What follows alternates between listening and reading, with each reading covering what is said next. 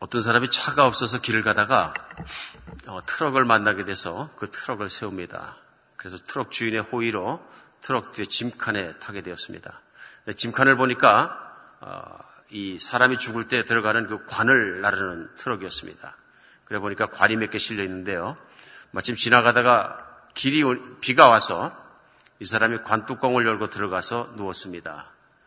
좀 가다 보니까 졸려서 잠이 들었는데요. 이 차가 계속 가면서 다른 두 사람이 또 세워서 뒤 트럭에 타게 되었습니다. 한참을 가다 관 속에 있는 사람이 잠을 잘 자고 깨어났습니다. 그래서 이제 비가 그쳤나 해서 뚜껑을 열고 나오면서 이젠 비가 그쳤나 하고 나왔습니다. 그랬더니 두 사람이 트럭 뒷칸에 앉아 있다가 너무도 놀랐습니다. 그래서 둘 다 트럭에서 뛰어내렸는데요.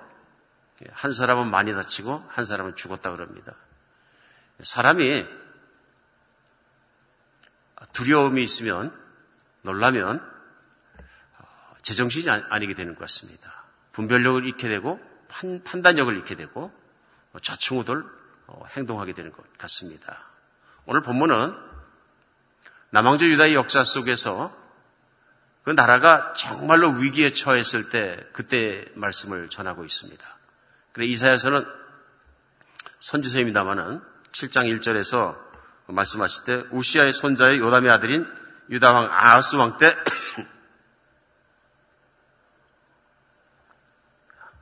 유다왕 아하스 왕 때 아람의 르신 왕과 르말리아의 아들 이스라엘 베가 왕이 올라와서 이스라엘을 쳤다, 예루살렘을 쳤다 이렇게 얘기합니다. 그리고 그 결과 무슨 말이 나오냐면 2절엔 어떤 사람이 다윗의 집에 알려 이르되 아람이 에브람과 동맹하였다 하므로 왕의 마음과 그 백성의 마음이 숲의 바람에 흔들림같이 흔들렸더라. 참 기가 막힌 표현입니다. 사람들의 마음이 숲이 바람에 좌우로 흔들리는 것처럼 막 흔들렸다. 두려움 속에서. 그럴 수밖에 없는 게 남왕조 유다가 자기들을 방어해야 되는데 이미 북왕조 이스라엘과 옆에 있던 나라, 위에 있던 나라죠. 북쪽에 아람 나라와 동맹을 해서 쳐들어온 것입니다. 근데 이미 1차 쳐들어왔을 때 12만 명의 남왕조 유다의 군사들이 죽습니다. 그리고 남왕조 유다의 백성 20만 명이 끌려갑니다. 끌려 올라가게 되는데요. 북왕조 이스라엘에서 끌려갔을 때 오뎃이란 선지자가 열왕기 하나 역대에 나오는 말씀에 보면요. 오뎃이란 선지자와 다른 4명의 선지자, 5명의 선지자가 와서 선포합니다. 내가 내 동족을 이렇게 대하는 것이 옳지 않다. 포로로 끌고 오고 다 잡아오는 것이. 그리고 그 선지자의 말에 따라서 다행히 20만 명의 포로는 풀려나게 됩니다. 그런 일을 겪고 남왕조 유다가 완전히 망가진 상황에서 이제 또 다른 공격이 들어온 것입니다. 근데 아람 나라와 두 나라가 공격해서 다시 들어왔다는 얘기를 듣고 이제 에브람과 동맹했다는 얘기를 듣고 왕의 마음과 그 백성의 마음이 숲이 바람에 흔들림같이 흔들렸더라. 흔들린 것입니다. 정말 그러지 않을까 싶습니다. 한 나라가 이렇게 대군이 북쪽에서 막 밀고 들어오면 또 이미 얼마 전에는 나라가 정말 그들로 말미암아 망하고 모든 걸 빼앗기고 포로로 붙잡혀가고 12만 명이나 군사가 죽고 한 비참한 상황에서 또 공격을 받았을 때 얼마나 두려웠을까 하는 걸 우리 생각해 볼 수 있습니다. 정말 그런 것 같습니다. 오늘날도 저희들이 코로나 바이러스가 미국까지 들어오기 전에 다른 나라에 있을 때는 다 남의 일이었습니다. 두렵지 않았습니다. 뭐 설마 그렇게까지 되겠느냐 하고 생각한 사람도 많이 있었던 것 같습니다. 심지어는 지도부에서도 그렇게 생각했던 것 같고요. 많은 분들이 그냥 감기가 왔다 이 정도로 생각했습니다. 그러나 상황은 심각해져서 오늘도 이태리 같은 경우엔 지난밤까지 하루에 800명에 가까운 사람들이 이 바이러스로 말미암아 세상을 떠나고 있습니다. 심각한 문제이죠. 미국도 정말로 심각한 문제가 정말 무섭게 번져서 이제는 그 바이러스가 각 집의 문 앞에까지 들어간 걸 우리는 느낄 수 있습니다. 누구든 어디서든 그 바이러스에 걸려서 오늘 아프고 또 응급실로 실려갈 수 있다는 생각을 하지 않을 수 없는 그런 환경 속에서 우리가 하나님의 말씀을 나누게 됩니다. 많은 두려움이 올 수 있는 것 같습니다. 그 두려움뿐만 아니라 오늘날 우리에겐 경제적 부담도 있습니다. 이 바이러스가 들어오기 전 미국의 생활은 이제 오늘날 우리의 생활과는 전혀 다른 것이었습니다. 불과 한 달 전만 해도 미국은 미국 역사상 가장 큰 호황기라고 하는 실업률이 가장 낮고 그다음에 주가가 가장 높은 시대를 살아갔습니다. 호황을 누리며 살았던 것입니다. 그런데 불과 한 달 사이에 주가가 폭락하고 많은 회사들이 문을 닫고 이젠 더 불안한 것이 이제 많이 고용돼서 직장을 다니던 사람들이 해고될 것이다 하는 예고를 끊임없이 뉴스마다 하고 있는 것입니다. 그리고 많은 분들이 회사에 나가지 못하고 집에 있는 것을 볼 수 있습니다. 두렵지 않을 수 없습니다.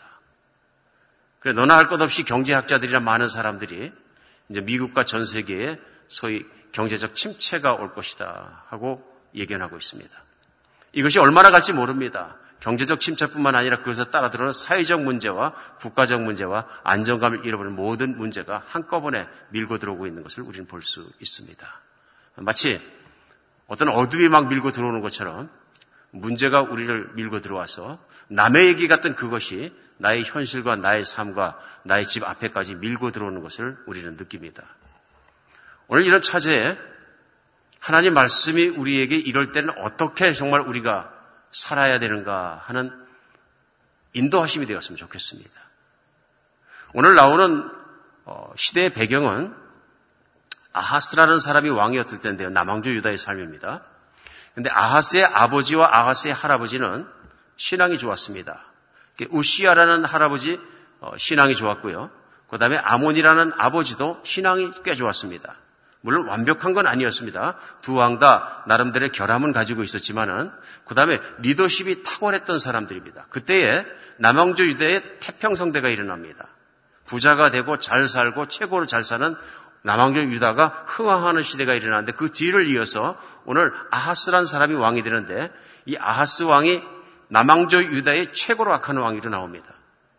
남왕조 유다에서 악한 왕 두 명을 얘기하는데요. 이 아하스와 므낫세 두 사람을 얘기합니다. 그래서 최고로 악한 왕 중에 하나이다. 왜 악하냐 하면은 하나님을 저버릴 뿐만 아니라 하나님을 믿지 않고 자기 마음대로 사는 왕이었습니다. 그래서 하나님의 성전에다가 우상을 갖다가 세워놓고 하나님의 정말로 제단을 밀어서 한쪽으로 밀어버리고 우상의 것을 세운가 하면은 자기 자식을 우상에게 바쳐서 불 가운데 지나가게 하고 불에 태워 죽이는 그리고 전국에 우상의 산당을 세워서 경배하게 하는 그런 악한 왕이었습니다. 하나님 보시기에 이렇게 악한 왕이 없었습니다. 그러니까 하나님이 보시기에 얼마나 악한 일을 많이 했는지 적혀있는 내용들만 해도 하나님이 당장 그를 처벌하시고 심판하시고 죽이셔도 하나님은 의롭다고 얘기할 수 있을 만큼 악한 사람이었습니다. 교만한 사람이었고요. 그런데 오늘 하나님께서 이사야라는 선지자를 보내셔서 이 난세 난국에 왕을 만나게 하십니다. 이사야 선지자가 오늘 본문 가운데 나온 대로 수알 야습의 윗모 수도 끝 세탁자의 밭 근처에 나가서 아하스를 만납니다. 아마도 예전에 성을 지키는 전쟁을 할 때 제일 중요한 것은 성으로 들어오는 물길이었던 것 같습니다. 물이 없으면 집니다. 성을 열 수밖에 없고. 그러니까 왕이 물이 오는 길에 가서 물길을 갖다가 감독하기 위해서 나가 있었던 것 같습니다. 그때에 선지자를 왕이 나오는 길로 하나님께서 보내셔서 오늘 말씀을 이르십니다. 그래서 오늘 4절 말씀에 보면 너는 삼가며 조용하라 하고 말씀하십니다. 오늘 아하스 왕이 마음이 숲이 바람에 흔들리는 것처럼 막 흔들리니까 이 두려워하는 사람, 흔들리는 사람의 가장 큰 특징이 뭐냐면 좌충우돌하는 것입니다. 안절부절하는 것이죠. 어쩔 줄을 모르는 것이죠. 그때 하나님께서 이사야를 통해서 그에게 첫 번째 하신 말씀은 너는 삼가며 조용히 하라 말씀하십니다. 침착하라. 르신과 아람과 르말레의 아들이 심히 노할지라도 이는 연기나는 두 부직갱이 그루터기에 불과하다 하고 얘기합니다. 남왕조 유다를 쳐들어왔던 북왕조 이스라엘과 또 같이 연합해서 쳐들어왔던 그 북쪽에 있던 아람이란 나라가 다 연합해서 들어왔을지라도 연기나는 부직갱이에 불과하다 이렇게 하나님 표현하셨습니다. 제 생각에는 부직갱이를 아시는 분들이 그렇게 많지 않을 것 같습니다. 이제는 시골에서 살면서 한국에서 예전에 아궁이에다 이제 불을 떼보신 분만이 부직갱이를 잘 아십니다. 되게 부직갱이는 좋은 나무를 안 씁니다. 어떻게 쓰냐 하면 저도 어릴 적 기억이 나는데요. 헛간에 나무를 쌓아놨다가 나무 중에서 그냥 대강 못 쓸만한 나무 하나 주워다가 나무를 집어넣고 짚을 집어넣고 할 때 이렇게 집어넣고 떼면서 나중에 불이 붙으면 땅에 문질러서 끕니다. 불을 피우기 위한 것들이죠. 들썩거리고. 부직갱이는 당연한 게 뭐냐면 불 속에 넣는 거 아니라 끄집어내서 불을 붙으면 흙 속에서 끕니다. 그리고 연기가 풀풀 나면 옆에 놨다가 또 부직갱이를 쓰고 나중에는 못 쓸만하면 불 속에 집어넣어서 태우는 것이 부직갱이입니다. 오늘 그들을 쳐들어 들어왔던 수십만의 강군을 대해서 하나님 뭐라 그러시냐면요. 그들은 연기나는 부직갱이 같다. 불은 꺼져버렸고 이제는 뭐 좀 있으면 하찮게 아무데나 버려버려도 누구도 신경 쓰지 않을 작대기 하나 같다. 이런 뜻입니다. 그 화력이나 불로도 별 쓸모가 없는 그런 모습이다. 그렇기 때문에 오늘 4절에 보면 너는 두려워하지 말며 낙심도 하지 말라. 기가 막힌 말씀입니다. 선지자를 통해서 하나님 말씀을 대언하시면서 너를 쳐들어온 대적은 그렇게 대수가 아니다 하고 말씀하시는 거죠. 그러면서 5절에 보면 아람과 에브라임이 르말라의 아들이 악한 꾀로 너를 대적하이기를 우리가 올라 유다를 쳐서 그걸 쓰러뜨리고 우리로 무너뜨리고 다부엘의 아들을 그 중에 세워 왕을 삼고자 했으나 자기의 뜻대로 남왕조 유다를 무너뜨리고 남왕조 유다의 왕을 바꾸려고 하였으나 주 여호와의 말씀에 이 일은 서지 못하며 이루어지지 못하리라. 하나님 말씀을 전하는 거죠. 지금 아하스 왕과 남왕조 유다의 백성들은 두 가지 앞에 서 있습니다. 제일 먼저 떨리는 현실 앞에 서 있습니다. 수십만 명의 대군이 밀고 들어오고 이 전쟁이 나면 전쟁에 질 것이 자명한 현실 앞에 서 있습니다. 적군 능력이 남왕조 유다 사람들이 볼 때는 분명한 현실이고 힘입니다. 그리고 자기 자신을 쳐다봤겠죠? 그들의 수십만에 비하면 자기들은 일전에 12만 명의 군사가 죽은 적이 있고 나라가 질이 멸렬했기 때문에 지금 현재 상태에서는 대적할 만한 능력이 전혀 없습니다. 현실을 무엇이냐면요. 전쟁을 하게 되면 남왕조 유다가 정말 비교도 안 되게 패전할 수밖에 없다 하는 것입니다. 그들은 현실 앞에 서 있습니다. 오늘 아하스 왕은 이사야 선지자를 통해서 하나님께서 선포하신 말씀 앞에 있습니다. 하나님 앞에 서 있는 것입니다. 오늘 현실과 하나님 말씀 앞에서 아하스는 서 있습니다. 오늘 그에게 선택이 있습니다. 믿음으로 하나님의 말씀을 받아들이고 하나님께 나가서 하나님의 보호하심과 하나님의 능력으로 이기심을 받든지 아니면 현실 앞에서 무릎 꿇는 것입니다. 오늘 그래서 하나님께서는 이 아하스에게 기가 막힌 제의를 하십니다. 그 제의가 뭐냐면요. 징조를 구해라 하고 말씀하십니다. 11절에 보면 너는 내 하나님 여호와께 한 징조를 구하되 깊은 데서든지 높은 데서든지 구하라. 오늘 하나님 말씀이 반드시 그렇게 일어나서 너를 쳐들어온 남왕조 유다를 쳐들어온 나라가 아무것도 아니라는 것을 하나님께서 증명해 주시겠다 하시면서 높은 데든지 깊은 데든지 징조를 하나 구하라 그러십니다. 무슨 말씀이냐면요. 어떤 사람이 구했던 것처럼 해가 움직이게 해달라 그러든지 별이 움직이게 해달라든지 달이 움직이게 해달라든지 도저히 인간이 움직일 수 없는 그것을 징조를 구하라, 사인을 구하라. 바닷물이 갈라지게 해주든지 그런 말씀이죠. 인간이 상상할 수 없는 징조를 구할지라도 내 그 징조를 내 말이 반드시 이루어지는 걸 보여주겠다 하는 말씀입니다. 근데 오늘 12절에 아하스가 얘기합니다. 나는 구하지 아니겠나이다. 아니하겠나이다.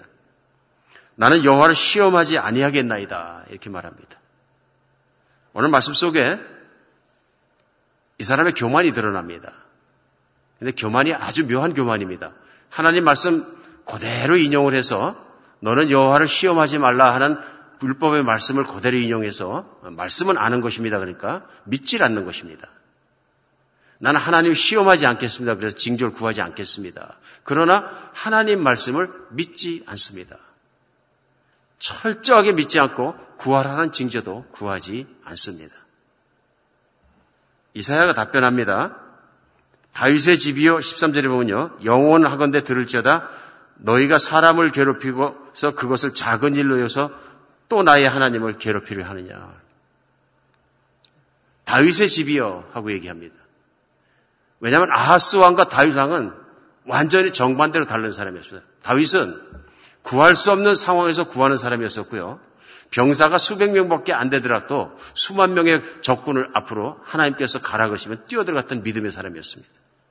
남왕조 유다의 왕자가 정말로 바로 자리 잡고 영원한 하나님의 약속을 받을 수 있는 그런 왕이었습니다. 오늘 반대로 그 후손이었던 아하스 왕은 하나님을 믿지 않습니다. 그리고 교만한 마음으로 마음대로 하나님을 생각하고 마음대로 하나님 말씀을 아무렇게나 생각합니다. 그런데 오늘 본문 말씀 맨 마지막 14절에 기가 막힌 일이 납니다. 그런 아하스를 향해서 하나님께서 스스로 징조를 베풀어 주십니다. 14절에요. 그러므로 주께서 친히 징조를 너희에게 주실 것이라. 보라, 처녀가 잉태하여 아들을 낳을 것이요 그 이름을 임마누엘이라 하리라. 이렇게 말씀하십니다. 오늘 말씀 보면 참 의아합니다. 앞뒤가 맞지 않는 것 같습니다. 왜 그러냐 하면요, 되게 하나님께서 상을 주시고 복을 주시는 것은 믿음 생활 잘하고 착한 사람에게 주는 것입니다. 그렇죠? 분명히 착한 사람들의 복을 내려주시는 건데, 오늘 이 아하스란 왕은 정말로 남왕조 유다에서 악한 중에서 악한 왕입니다. 불신앙한 중에서 불신앙인입니다. 하나님을 모독한 사람 중에서 모독하는 사람입니다. 그런데 바로 이 아하스의 시대에 위기를 주시고 그 위기의 시대에 그 위기 속에서 도와주겠다고 말씀하시는 겁니다. 하나님이 도와주시다는 확신을 주기 위해서 징조까지 베풀어 주겠다 그러고, 징조를 거부하는 그에게 하나님께서 또 징조를 직접 주십니다. 정말 신기하지 않습니까? 하나님께서 받기 싫다는 사람에게 복받으라 하시는 것과 똑같습니다. 지금 오늘 이 말씀 속에서 우리 분명히 생각할 것이 있다고 생각합니다. 왜냐하면 하나님은 세상에 사는 사람들과 마음이 같지 않으시다 하는 것입니다. 아하스 왕과 그 백성들이 가장 영적으로 어둡고 하나님을 떠나고 더러운 시대를 살아가고 있다 하더라도 하나님은 남왕조 유다를 사랑하셨습니다. 그리고 아하스 왕같이 악한 사람일지라도 하나님은 그가 악으로 죽는 것을 기뻐하지 않으셨습니다. 그가 돌이키고 회개하고 다윗처럼 하나님을 사랑하는 자리로 돌아오기를 바라신 것입니다. 이것이 하나님과 사람이 다른 것이라고 저는 믿습니다. 오늘 이 위기의 상황 속에서도 우리도 살아가면서 이 말씀 속에 하나님의 성품과 그분이 하신 말씀들을 말미암아 기대할 것이 있습니다. 그것이 뭐냐면 오늘 위기의 상황은 아하스처럼 선택을 할 때 현실을 보고 선택할 것이 아니라 믿음을 보고 선택해야 된다는 것입니다. 오늘 특별히 하나님께서 아하스에게 희망을 주시면서 유명한 14절의 말씀을 하십니다. 그것은 뭐냐면 임마누엘의 약속을 하십니다. 임마누엘의 약속을 하십니다. 우리가 아는 것처럼 임마누엘의 약속은 예수 그리스도께서 2000년 전에 이 땅에 오심으로 그대로 이루어진 것을 우리 신약성경 마태복음은 시작하자마자 신약성경 첫 장에 바로 말씀 나누는 것입니다. 그래서 오늘 말씀이 그대로 이루어진 것을 마태복음은 1장 23절에 보라 처녀가 잉태하여 아들을 낳을 것이요 그 이름은 임마누엘이라 하리라 하셨으니 이를 번역한즉 하나님이 우리와 함께 계시다. 친절하게 번역까지 해주셨어요. 임마누엘은 문자적으로 뜻 그대로 하나님이 우리와 함께 하시다 하는 내용입니다. 아하스는 은혜 받을 자격도 구원받을 자격도 사랑받을 자격도 없는 사람입니다. 그런데 하나님의 친히 베풀어 주신 징조가 뭐냐면 임마누엘입니다. 내가 너와 함께 하리라. 기가 막히지 않습니까? 내가 너와 함께 하리라. 하나님이 위하시면 하나님이 지켜주시면 하나님이 함께 하시면 남왕조 유다는 안전합니다. 안전합니다. 기가 막힌 약속입니다. 정말로 하나님을 믿는 사람들에게도 우리 하나님께서 주시는 가장 큰 축복은 무엇이냐면요. 하나님이 함께 하시는 복이라고 저는 믿습니다. 하나님이 함께 하시는 복. 우리가 왕왕 세상을 살아가면서 열심히 살다 보면 범하는 잘못 중에 가장 큰 건 하나님이 계시지 않는 것처럼 생각하고 사는 것입니다. 그리 살다 보면 아하스가 그랬던 것처럼 현실이 자꾸 크게 보이고 설득력 있어 보입니다. 나는 현실은 100% 믿지만 눈에 보이지 않는 하나님은 믿지 않는다 하는 것입니다. 나는 현실은 100% 신뢰할 수 있지만 검증된 것이지만 내가 현실적이지 않은 꿈 같은 얘기, 환상적인 얘기, 상상 속에 하는 얘기 같은 하나님에 대한 얘기는 내가 믿지 않는다 하는 것입니다. 그러나 성경 안에서의 역사와 인류의 역사는 분명하게 증거하고 있습니다. 하나님은 살아계시다는 것을. 오늘 성경 안에서 우리는 그것을 분명하게 볼 수 있는 것입니다. 오늘 그래서 하나님을 믿는 것이 어떤 것인지를 우리는 이미 구약의 시대를 통해서도 볼 수 있습니다. 또 하나님이 어떤 성품의 분이신가를 볼 수 있다 하는 것입니다. 가장 악했던 시대, 가장 영적으로 어두웠던 시대, 가장 교만했던 시대에 하나님은 가장 중요한 약속을 주십니다. 그것은 하나님이 함께 계시다는 임마누엘의 약속입니다.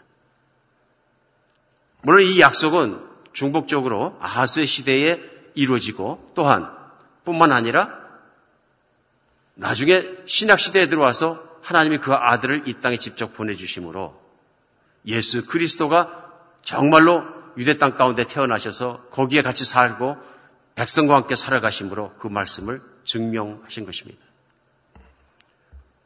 오늘도 우리가 어려운 시간을 지나갑니다. 어렵습니다. 사실 두렵지 않을 수 없습니다. 또 몸이 좀 불편한 데가 있고 또 여러 가지로 어려움을 겪고 있는 분들에게는 이 코로나 바이러스라는 게 만만치 않은 바이러스입니다. 잘 몰라서 우리 지도자들까지도 그냥 감기 종류고 그냥 아무것도 아니다 이렇게 하는데 아무것도 아닌 것이 증명이 되고 있습니다. 그것이 뭐냐면 전파의 속도가 무섭습니다. 그래서 어느 주의 주지사는 얘기합니다.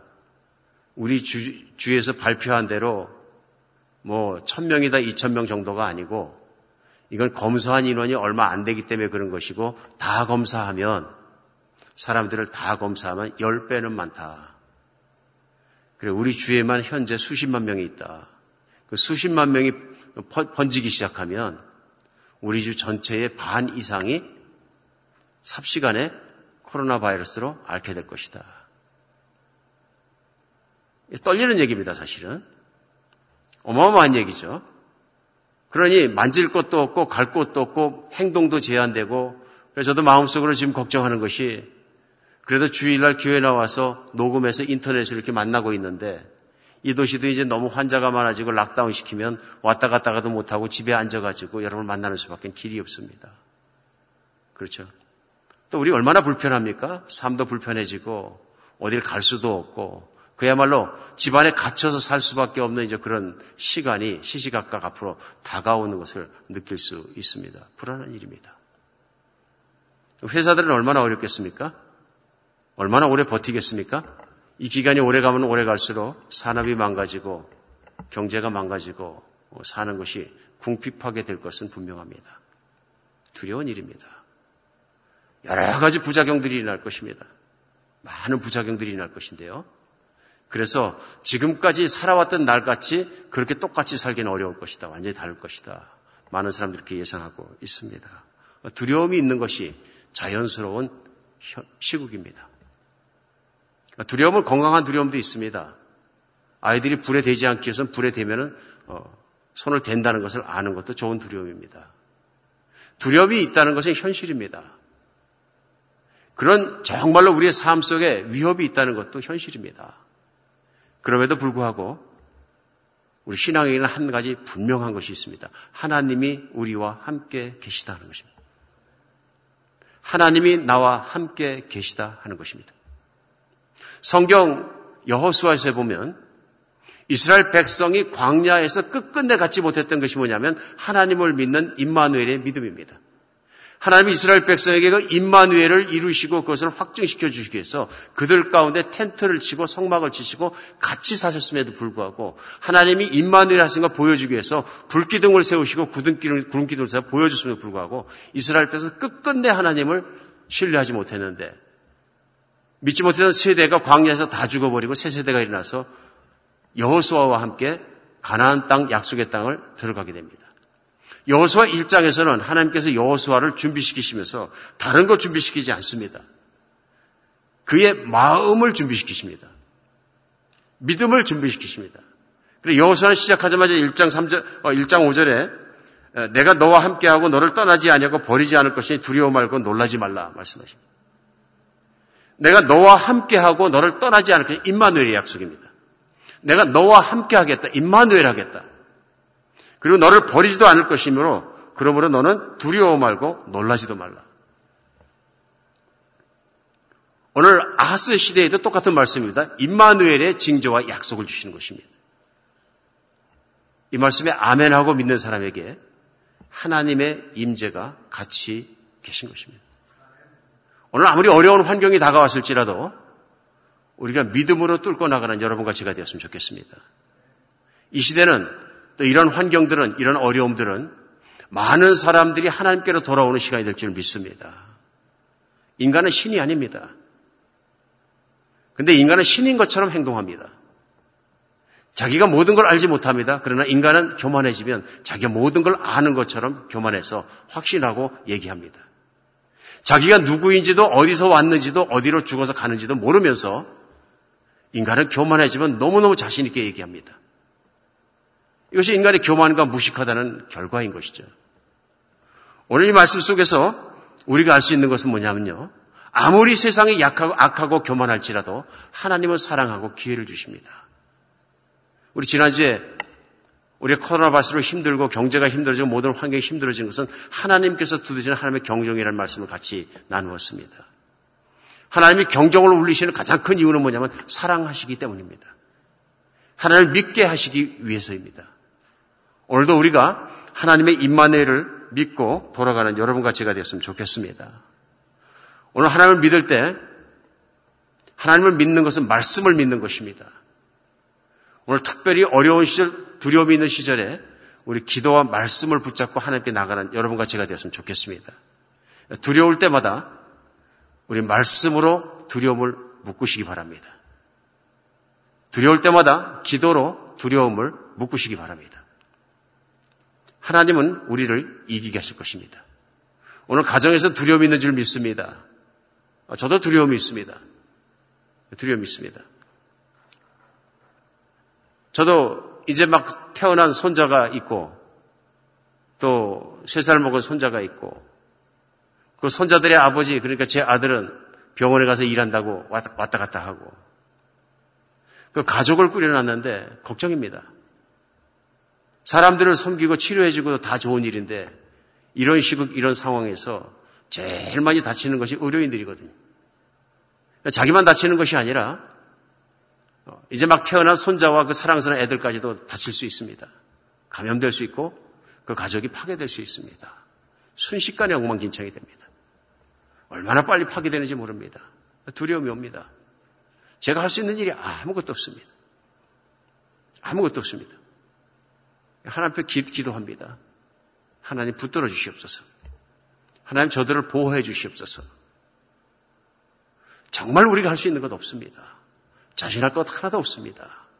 젊은이들은 안 걸린다, 감기 걸린 정도로 지나간다 그래서 막 난리를 쳤는데 요즘은 젊은이들이 그러니까 20대에서 50세 사이에 있는 사람들이 펑펑 넘어지고 있습니다. 두려움이 들어올 때 우리 하나님 앞에 기도하는 여러분과 제가 되었으면 좋겠습니다. 오직 하나님만이 우리의 두려움을 묶어 주십니다. 미래가 두렵습니다. 또 걱정도 됩니다. 또 우리 교우들도 걱정이 됩니다. 많은 분들이 직장을 잃을지도 모르는데 일용직에 일하시거나 주급 가지고 살아가시던 많은 형제자매들이 이제 당장 직장을 잃어버리게 되면 어떡하나.